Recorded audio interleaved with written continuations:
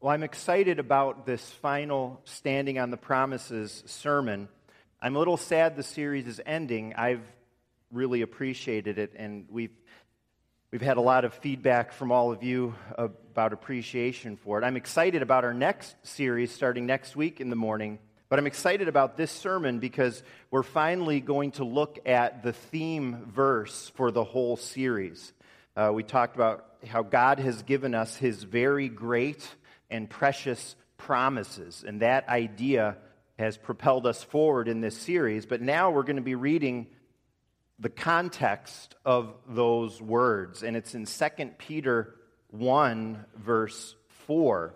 We're going to focus especially on 2 Peter 1, verses 3 and 4, where we're going to read the first 4 verses of 2 Peter and find out what exactly God is saying to us here when He tells us that we have His very great and precious promises. Before we read, let's pray. 2 Peter 1, verse 1, this is God's holy and infallible word. Simon Peter, a servant and apostle of Jesus Christ, to those who through the righteousness of our God and Savior Jesus Christ have received a faith as precious as ours. Grace and peace be yours in abundance through the knowledge of God and of Jesus our Lord. And then 3 and 4 is our special focus. His divine power has given us everything we need for life and godliness through our knowledge of Him who called us by His own glory and goodness. Through these, He has given us His very great and precious promises, so that through them you may participate in the divine nature and escape the corruption in the world caused by evil desires. That is God's word for us this morning.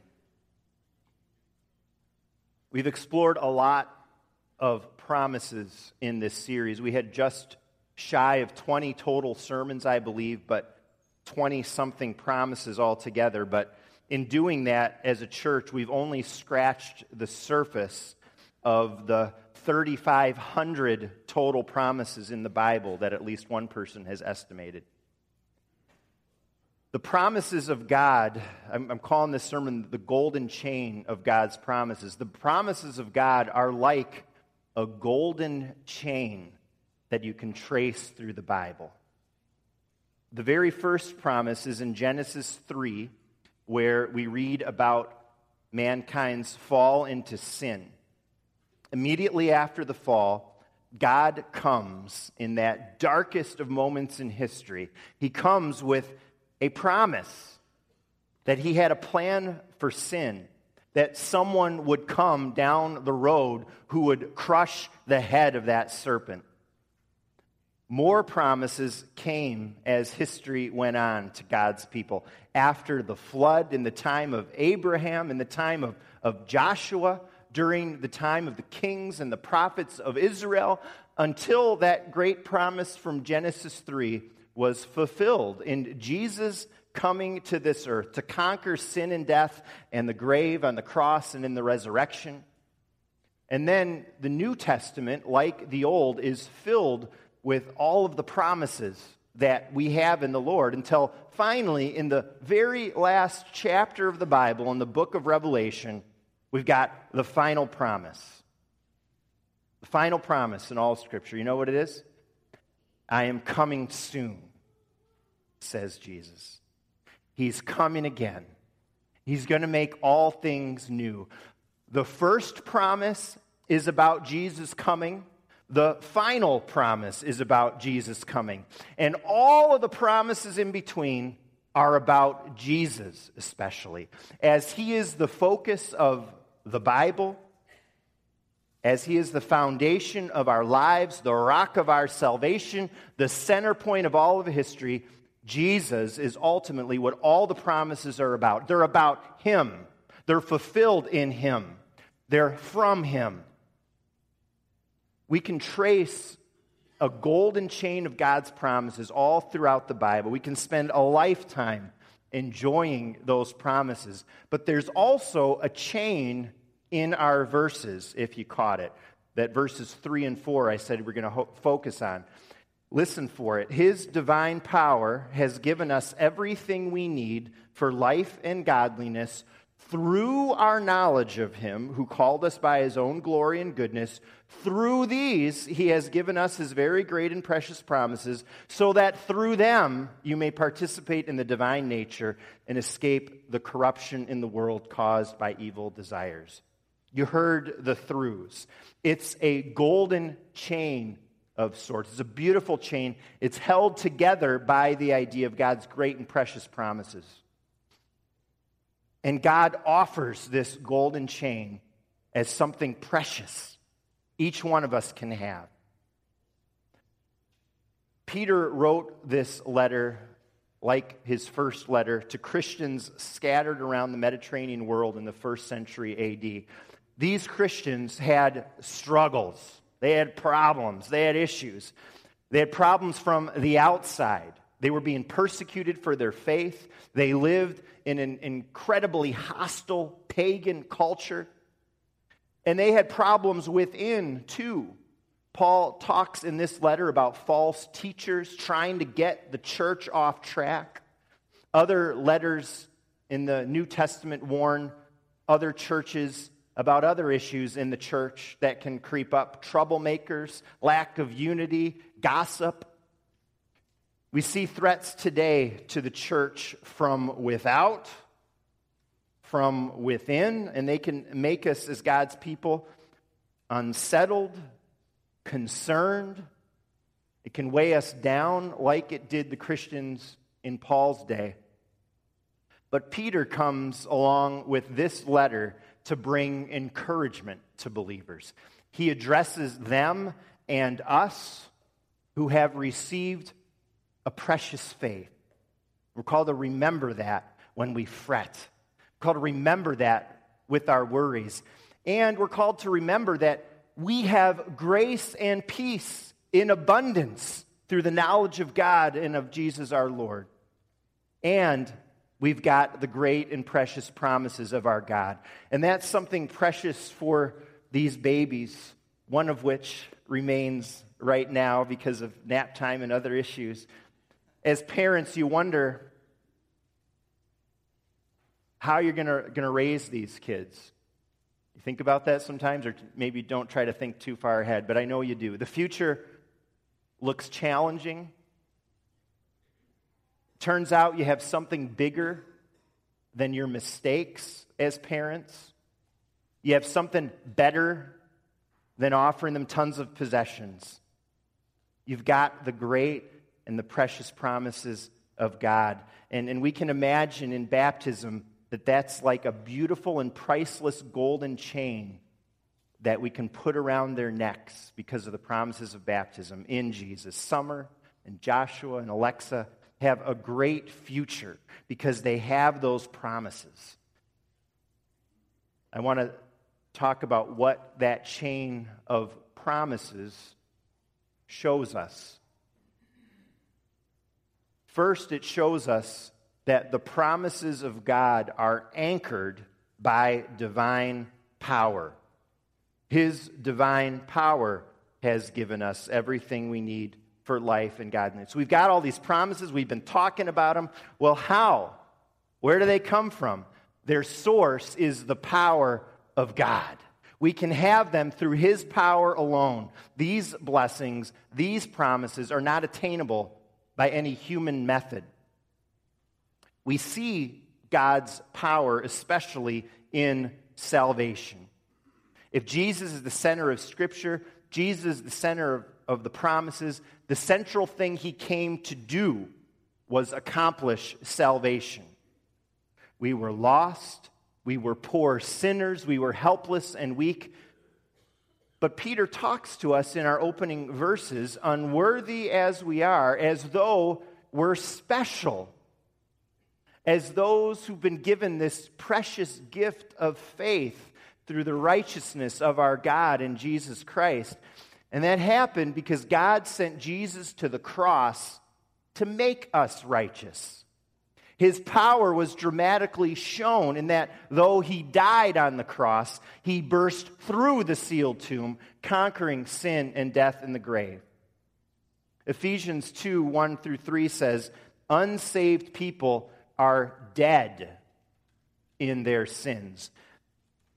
They may be walking around on this earth, but without that salvation, without that saving power of God, we are walking dead. We're spiritual zombies.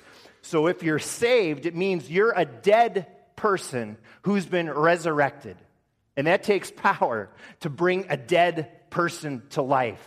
It takes power. It takes divine power. God's power is what raised his Son from the dead, and it's only that same power that can raise us up from the deadness of our sins. That immense power, his salvation, that is a gift that anyone can receive, even you this morning, by just believing in Jesus. And that power that we receive by believing, that salvation, it's not just a power that makes us saved. It's a power that continues after we're saved. Because God sends each person, each believer, the Holy Spirit. He dwells in our hearts to fill our lives with his power so that every day we have what we need for life and godliness. That's why we can have these great and precious promises. That's why they're a sure thing. They're anchored in nothing less than the power of our Almighty God. Decades ago, there was a Welsh woman living in a remote valley in Wales. Workers went through a lot of difficulty to get electricity installed to her home. She was the only consumer at that time in the whole region, so it was extremely costly. It was really expensive. They did it. She had the power. After 3 months, they noticed that the meter showed she was barely using any electricity at all. And so they asked her about it. What's up with this? Was this worth your while to have that power installed to your home and available? And she said, oh yeah, it was worth it. I switch on the power every night to see how to light my lamps. Then I light my lamps and make sure there's oil in there. And then I switch off the power. So with unlimited light and power at her disposal, this woman still continued in the old way, trimming her wicks, filling her lamps, when she could have saved a lot of time and had a lot more light by using all the electrical power at her disposal. You and I can live like that woman in our lives, forgetting the divine power that is our disposal. It's 24/7. It's as close as our hearts, where the Holy Spirit lives, says the Bible. Sometimes the weight of our sins, the weight of the world, our life can drag us down and make us feel powerless. We muster up all the strength within us and we still feel weak. We still feel useless. And Satan loves this. He wants us to feel unempowered. He wants us to have spiritually listless lives. But then we remember that God's power has raised us up out of the deadness of our sins.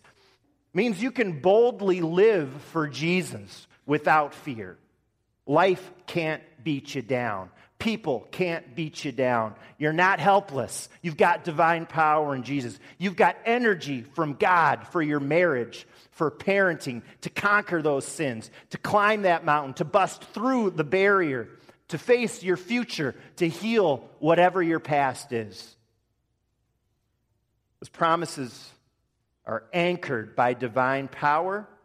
And secondly, this morning, they're accessed through our knowledge of Him who called us. They're accessed through our knowledge of God.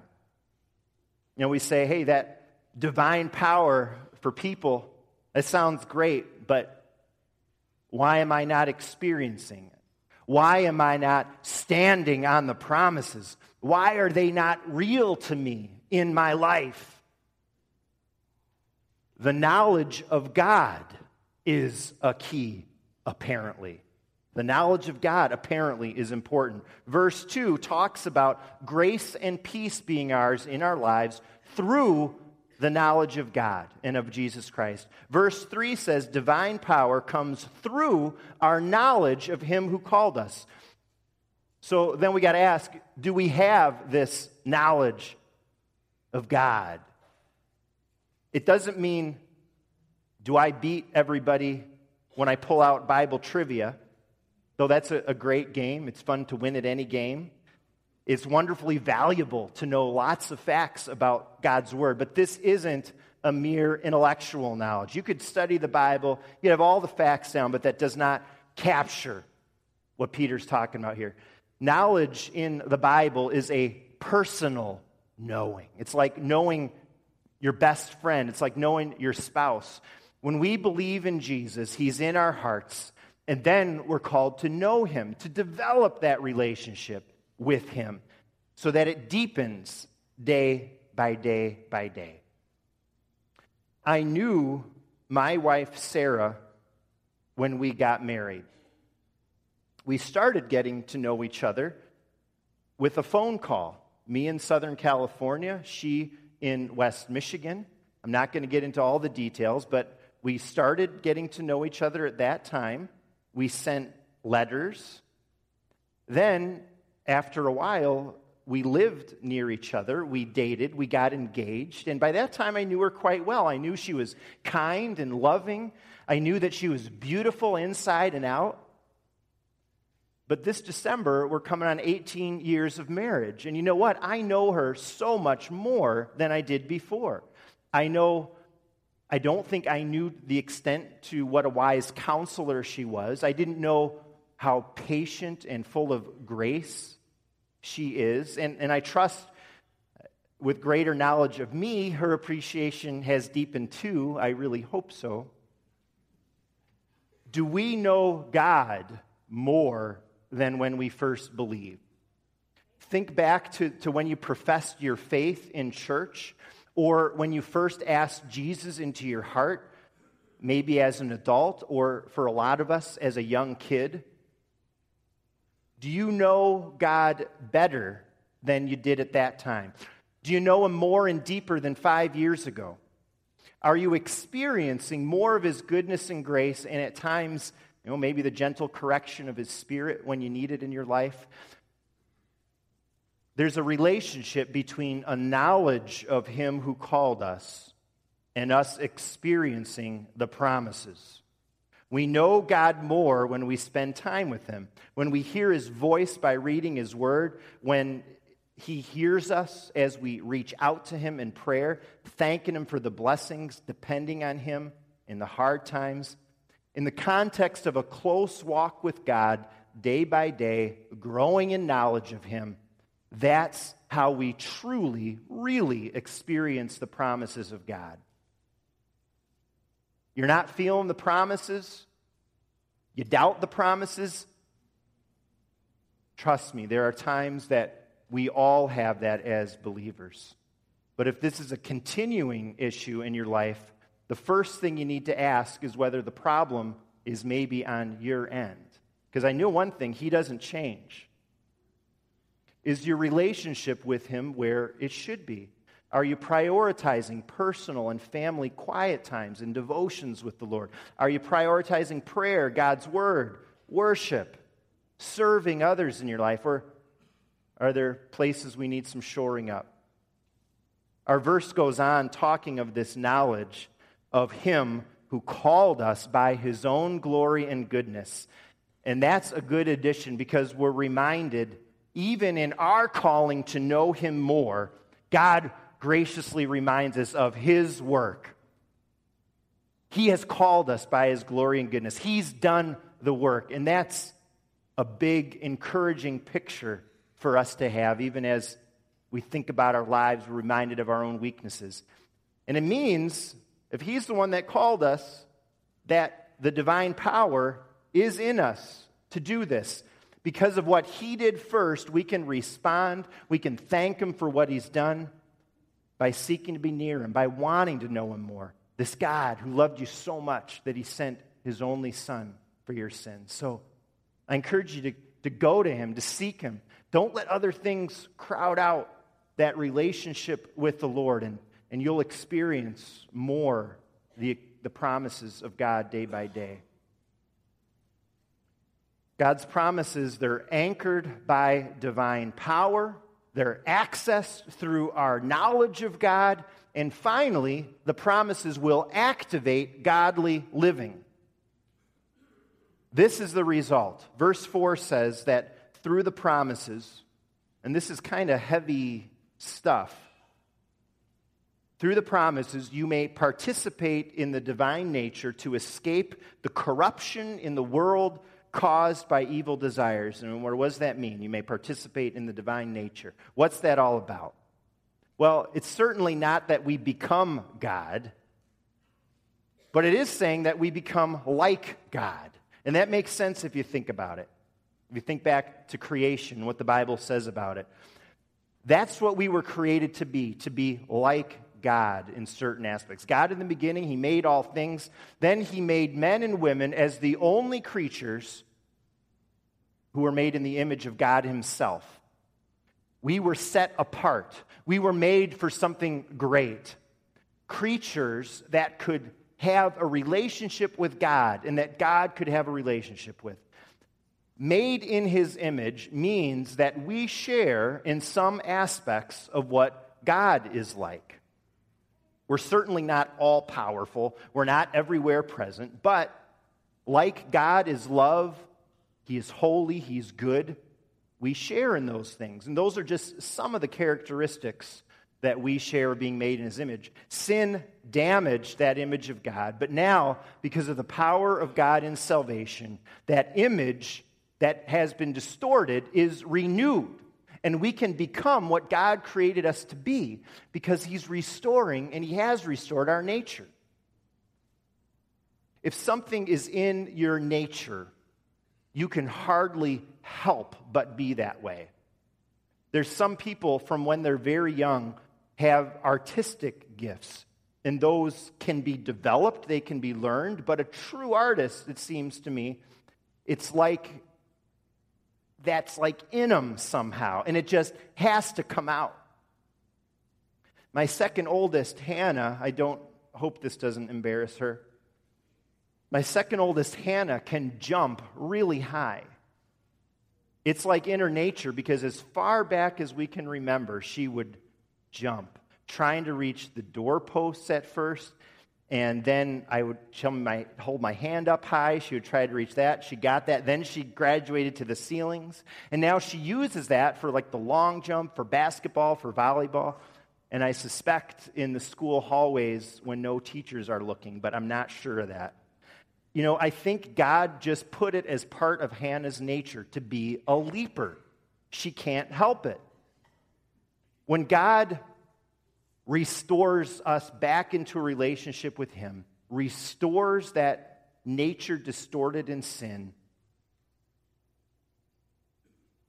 then it will just ooze out of us, bearing His image, because His nature is being restored. We can't help it.